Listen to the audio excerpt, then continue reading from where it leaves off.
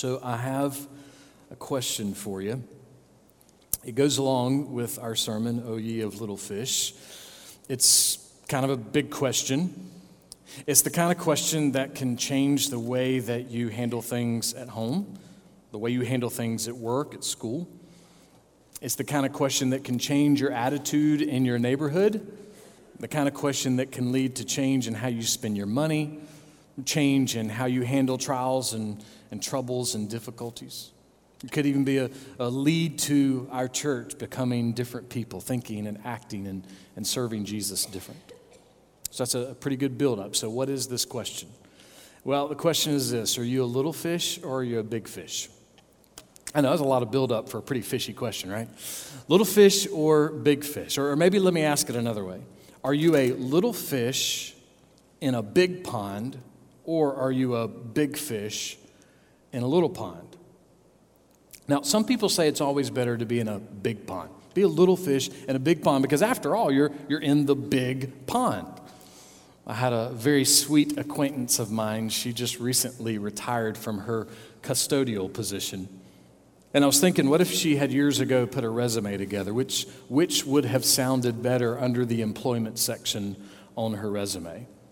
The night janitor at Starving Steve's Pizza Warehouse, or decontamination engineer at Kraft Foods? Yeah, by the way, I'm pretty sure there's not a position known as decontamination engineer at Kraft Foods. And I don't know of a Starving Steve's anywhere. If you find it, take a picture and let me know. But you kind of get the picture, right? I mean, Kraft Foods, I mean, that's a big pond, you know? That's a big deal. So it would be okay to be a little fish if you get to say, hey, I was in a big pond. The flip side of that is some people would say it's better to not be that. It's better to be the big fish in the little pond. Like, let's suppose you're the greatest athlete in the history of your high school. I mean, nobody has ever been better than you. And you go to a big school, but things don't work the way you thought they were going to work, and you end up being 10th string, and you never play, and nothing ever happens. Or you go to a little school, and then you're the big fish. You're the starter. You lead your school to a championship. It would be a completely different story. Now, the reality is all of these things could go either way, but you get the idea of the little fish and the big fish and what it means to be in which pond. Now, let's think about this in a completely different way. See, we live in a world where there's a lot of positive, nice things that happen. There's some good deeds that happen in the world, a great deal of good things. There's a great deal of fun things that happen in the world. But on the flip side, there are also a lot of negative and dark things that happen in the world. There's a great deal of evil in the world.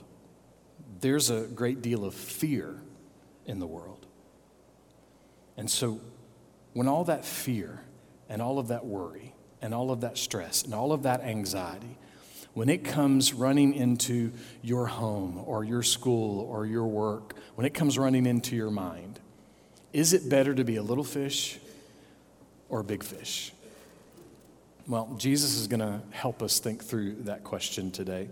We're looking at Luke chapter 12, looking just at verse 32 today. Luke 12, verse 32. Listen to what Jesus says. He says, do not be afraid. Do not be afraid. Now, if we're honest with ourselves, most of us would probably want to say something like this to Jesus. Jesus, that is noble. That's really nice. It's just not possible. I mean, there's no way that I can never be afraid. All right, let's add another thought from Jesus into this conversation. Matthew 5, verse 48, Jesus says, therefore, you are to be perfect as your heavenly Father is perfect. Oh, great. Now I have to be perfect. So that means I can never be afraid because now I have to be perfect. No, that's not what's happening here. When Jesus was talking about being perfect, he was in a conversation with his disciples, and he was talking to them about relationships. Specifically, he was talking to them about relationships with people who hate them and relationships with people who are going to be their enemies. And in that conversation, he begins to talk about the perfection of God. And so what he's saying is, in your relationship with people, your standard is not supposed to be your parents or your grandparents. Your standard is not supposed to be something from the Dalai Lama or from Oprah or from some Beatles songs. That's not the standard of how we pursue relationships.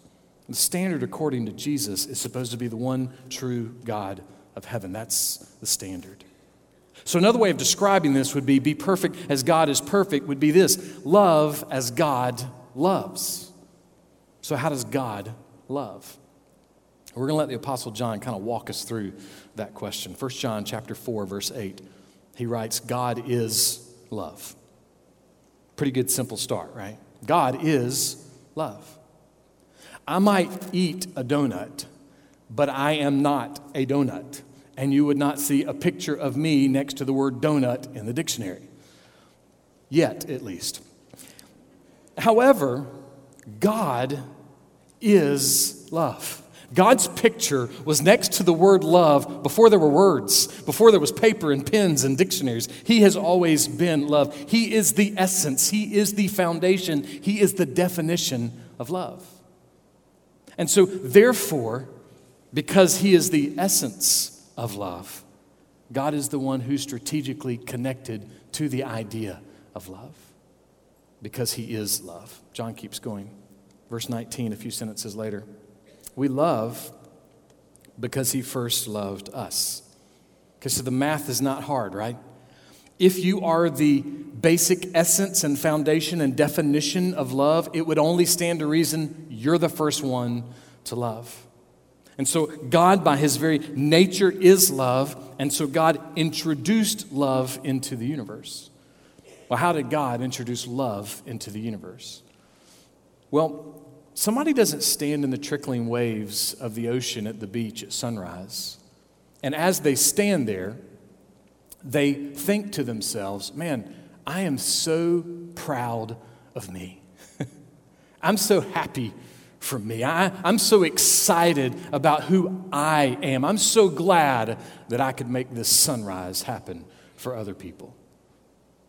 No, that's not what we do. At different times, at different places, we stand in creation and we wonder. We stand in awe.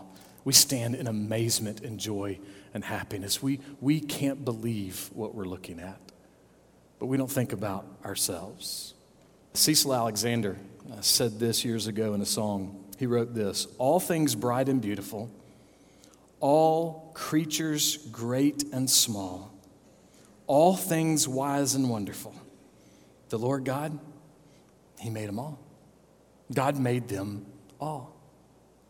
So we have God very specifically introducing love through creation, very specifically. But God also very strategically has introduced love to the world. John 3, verse 16, this is from the Amplified Classic Version. For God so greatly loved and dearly prized the world that he even gave up his only begotten unique Son, so that whoever believes in, trusts in, clings to, relies on him shall not perish or come to destruction or be lost, but have eternal, everlasting life. God so loved the world that he gave over his Son to rescue the world and give the world hope. And with passion and purpose and joy and energy and love, Jesus gave himself over to rescue the world and to give the world hope. Creation is a most specific way of God introducing his love to the world. But salvation in Jesus Christ is a most strategic, the most strategic way that God has introduced his love to the world.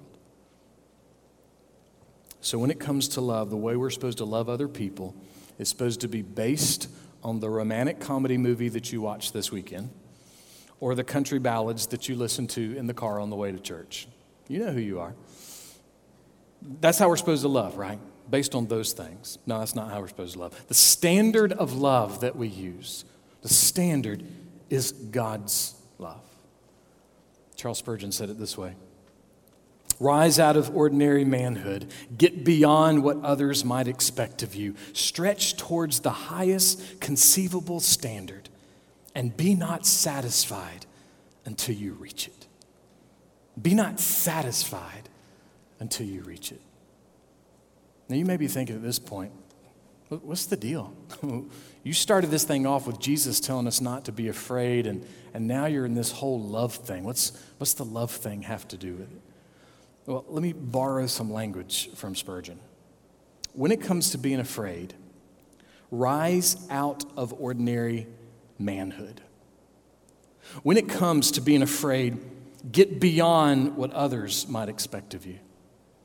When it comes to being afraid, stretch towards the highest conceivable standard and be not satisfied until you reach it. So what is that standard? Do not be afraid.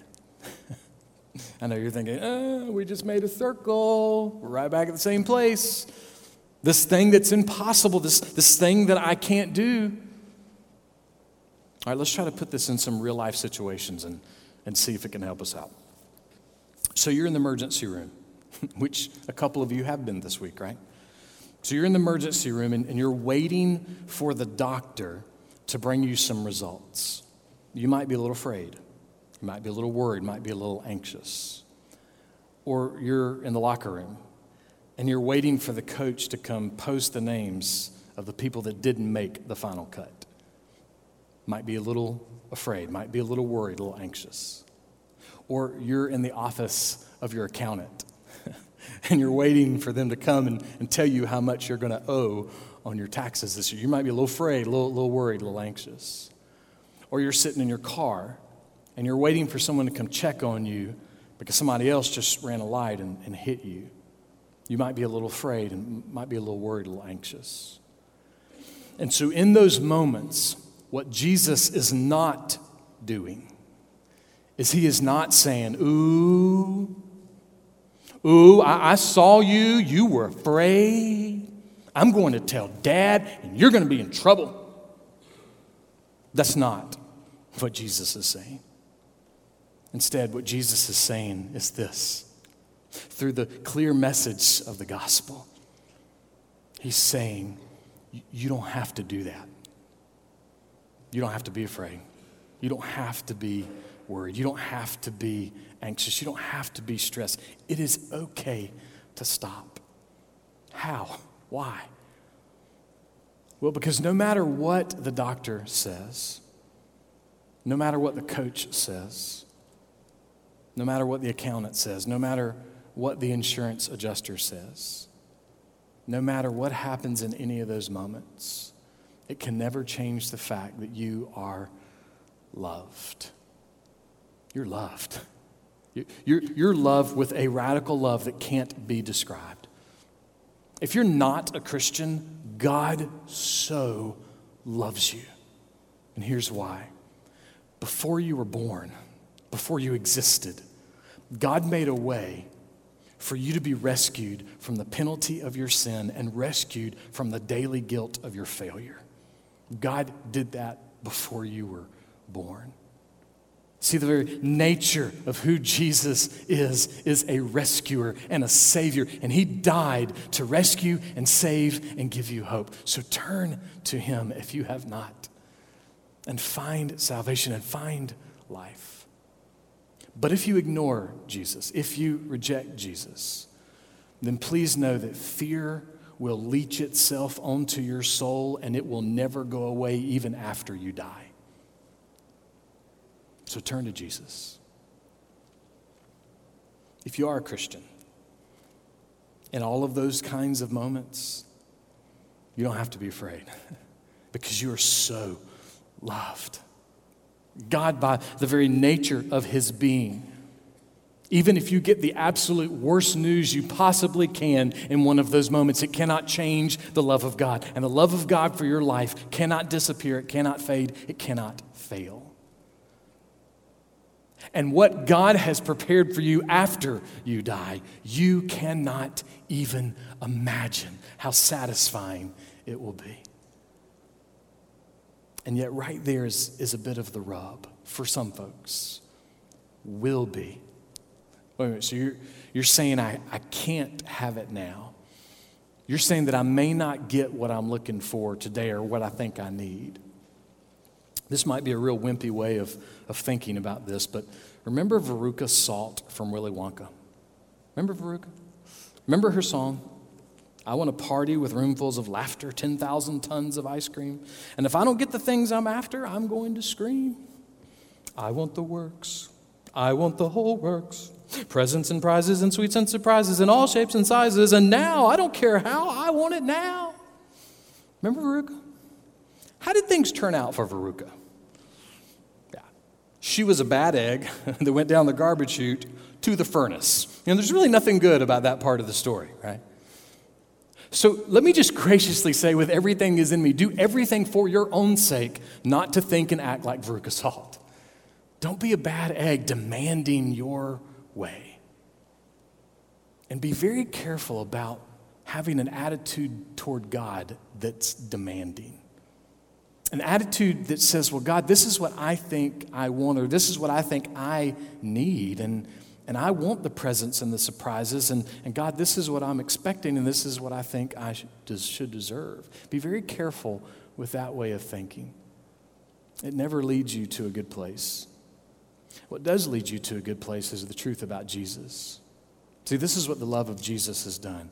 Jesus gave himself up. He gave himself over to rescue you. And he gave himself over to die for you in a very real and violent way. And the very nature of who he is and what he has accomplished, he did so that we would not fix our eyes on the temporary things, but that we would fix our eyes on the promise that he died to purchase, a promise that is filled with eternal life and eternal satisfaction. If we were to lay it out in conjugation, you are loved. You are being loved. And one day, ultimately, in a way that you can't imagine, you will be loved for all eternity, and you will be satisfied. All of that is what happens in Christ. I like how one recent song has put it. In your hearts, if your heart's in 1,000 pieces, if you're lost and you're far from reason, just look up and know you're loved. When it feels like something's missing, if it hurts but you can't find healing, just look up and know you are loved. Now, somebody say, that sounds a little cheesy. Just look up and you'll find love. How do I know that's going to work?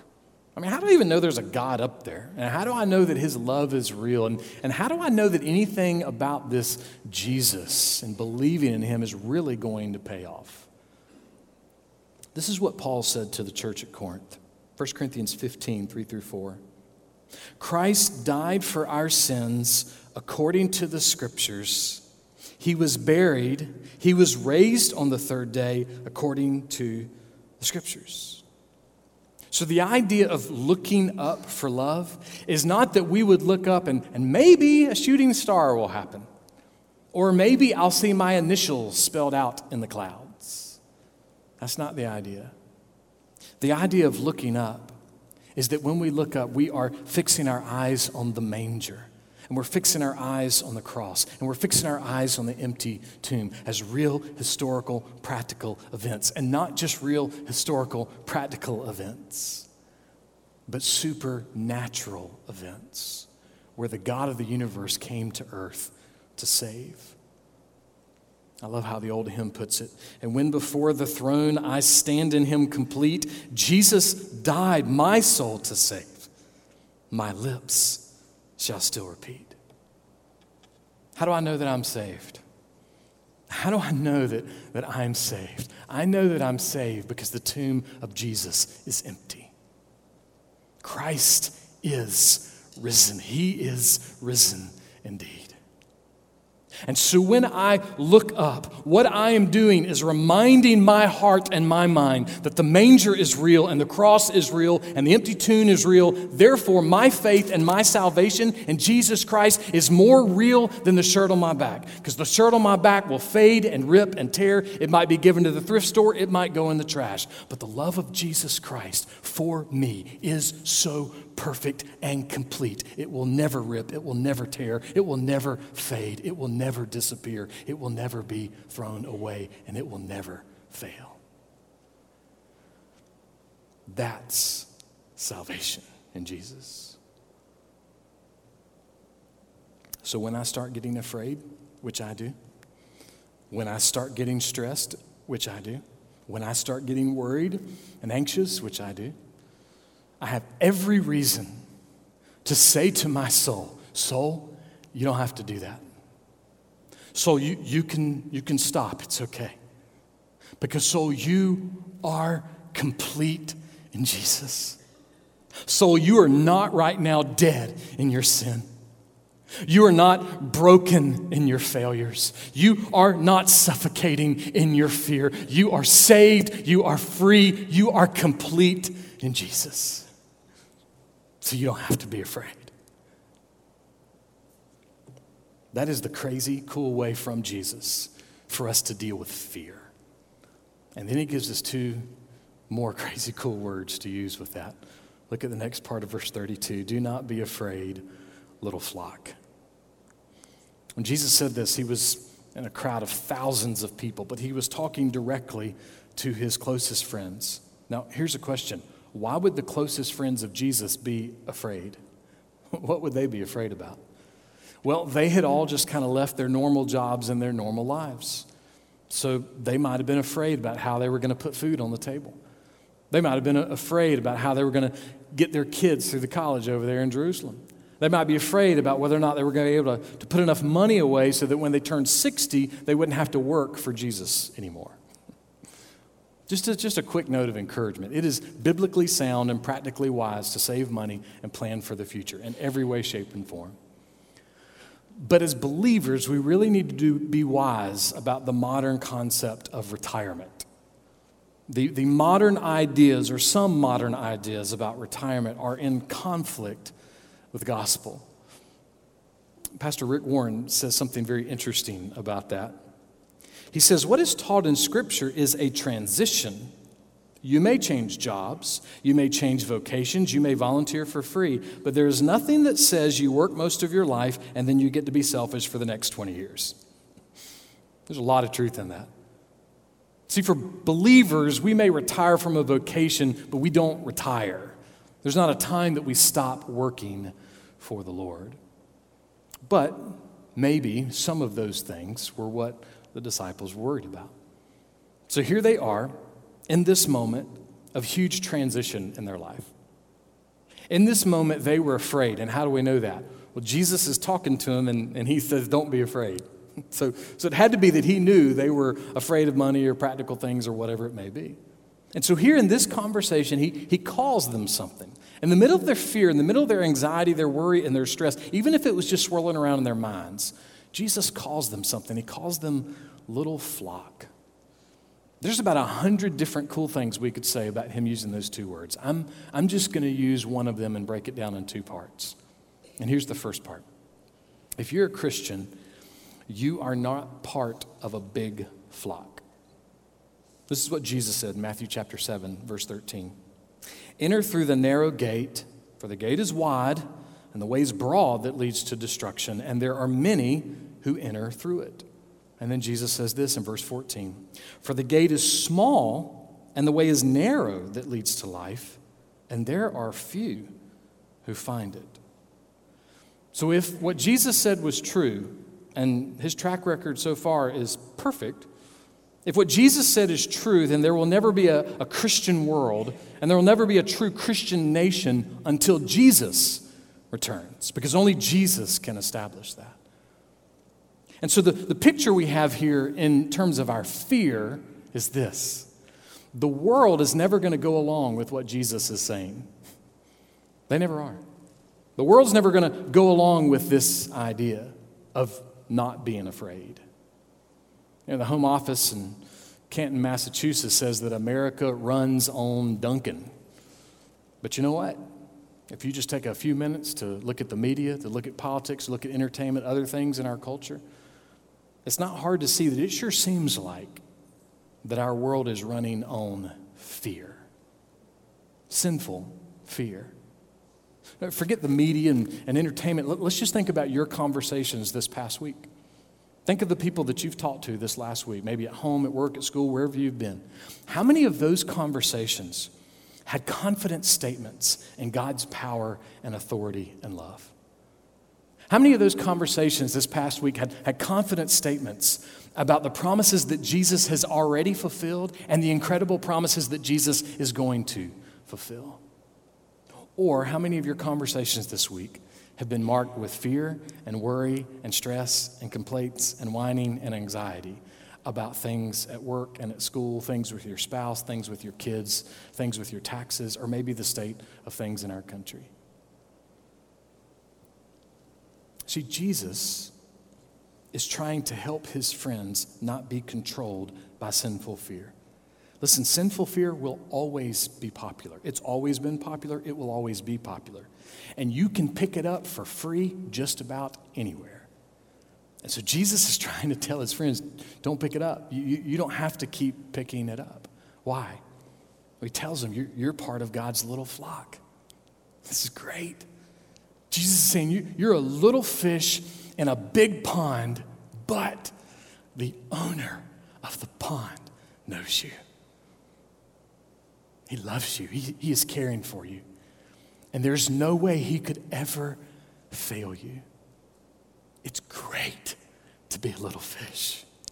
It's great to be in God's little flock. And Jesus gives us another reason. Look at the last part of verse 32. Do not be afraid, little flock, for your Father has chosen gladly to give you the kingdom. Not a kingdom t-shirt, not a kingdom magnet, not a kingdom keychain, but in Christ, God the Father, the one true God of the universe, he has gladly chosen to give you a complete and perfect place in his kingdom. That's amazing. There's a story told about a pastor in Germany during World War II. He was at the church one night for their weekly Bible study. There was just two little old ladies and one little old man joining him that night, just the four of them. During Bible study, some of Hitler's troops came marching by. It was a big deal. It was like a parade. It was loud. There was bands playing, and there were these cheers. These different cheers that were being shouted outside the windows of the church. Some of those cheers went like this: Hitler is Lord. All power in heaven and on earth has been given to Hitler. There is no king but Hitler. Can you imagine being in that Bible study that night and hearing that loudly outside the window? Well, that loud commotion, that loud cheering, that scary cheering, it caused a little bit of fear and trembling in that pastor and those three little old people. But their fear and their trembling didn't have to last long. You see, they were in Bible study. They had God's word open. And so they were immediately able to remind themselves that those cheers were lies. Those cheers were not true. See, they knew that they were little sheep, but they knew they had a great shepherd. And they knew their great shepherd had a kingdom, the final kingdom. And they knew their great shepherd was the one true king of that kingdom. And that his kingdom cannot and will not fail. So what is Jesus saying to me and you today that he didn't say to his friends? Nothing different. Do not be afraid, little flock. Your good Father is the King.